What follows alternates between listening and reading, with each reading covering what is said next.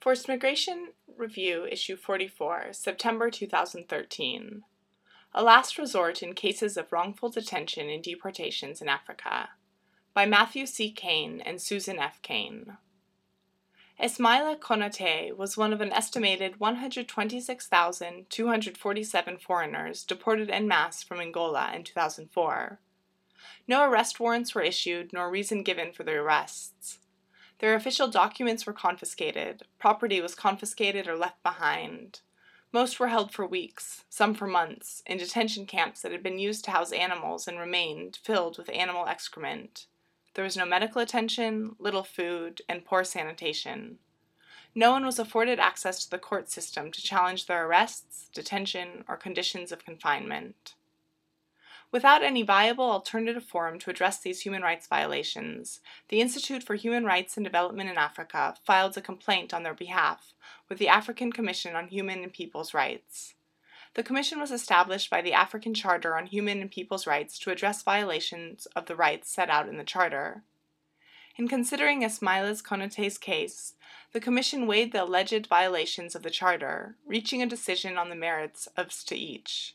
With regard to Article 6 of the Charter, focusing on detention, the Commission found, quote, "The prohibition of arbitrary detention includes prohibition of indefinite detention and arrests and detention based on ethnic grounds alone," end quote. As there was no evidence that, quote, victims were shown a warrant or any other document relating to the charges under which the arrests were being carried out, end quote, the arrests and detention were arbitrary, and Angola was in violation of Article 6. In other cases addressing arbitrary arrest and detention, the Commission has made it clear that, quote, arbitrariness is not to be equated with against the law, but must be interpreted more broadly to include elements of inappropriateness, injustice, lack of predictability, and due process of law.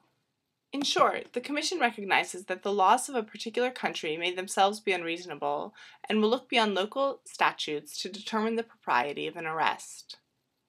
The Commission also found that Angola's conduct violated Article 12 concerning freedom of movement and residence.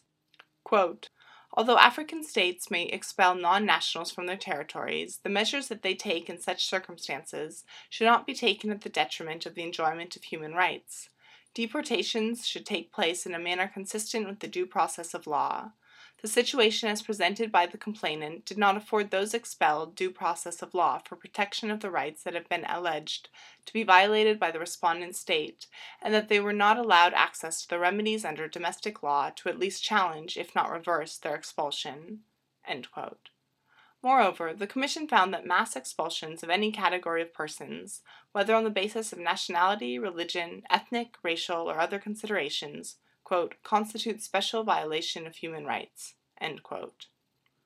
Winning a case before the Commission often has the feel of a hollow victory, as the Commission decisions are recommendations only and are often simply ignored. The Angolan government not only ignored the Commission's findings, but subsequently repeated the offense. However, the Commission option should not be ignored. Its recommendations provide NGOs and other states with opportunities to put pressure on an offending state to comply with human rights norms. They also provide some value as precedents for future Commission decisions, while contributing to the ever-growing body of international human rights law. Matthew C. Kane, M-K-A-N-E, at ryanwhaley.com, is a practicing attorney with the Ryan Whaley Calderon Shandy PLLC and an adjunct professor with the University of Oklahoma College of Law and the Oklahoma City University School of Law. Susan F. Kane, S-K-A-N-E, at ryanwhaley.com, also practices law, focusing on international and domestic adoption issues. Both have also worked on human rights issues in Central and East Africa.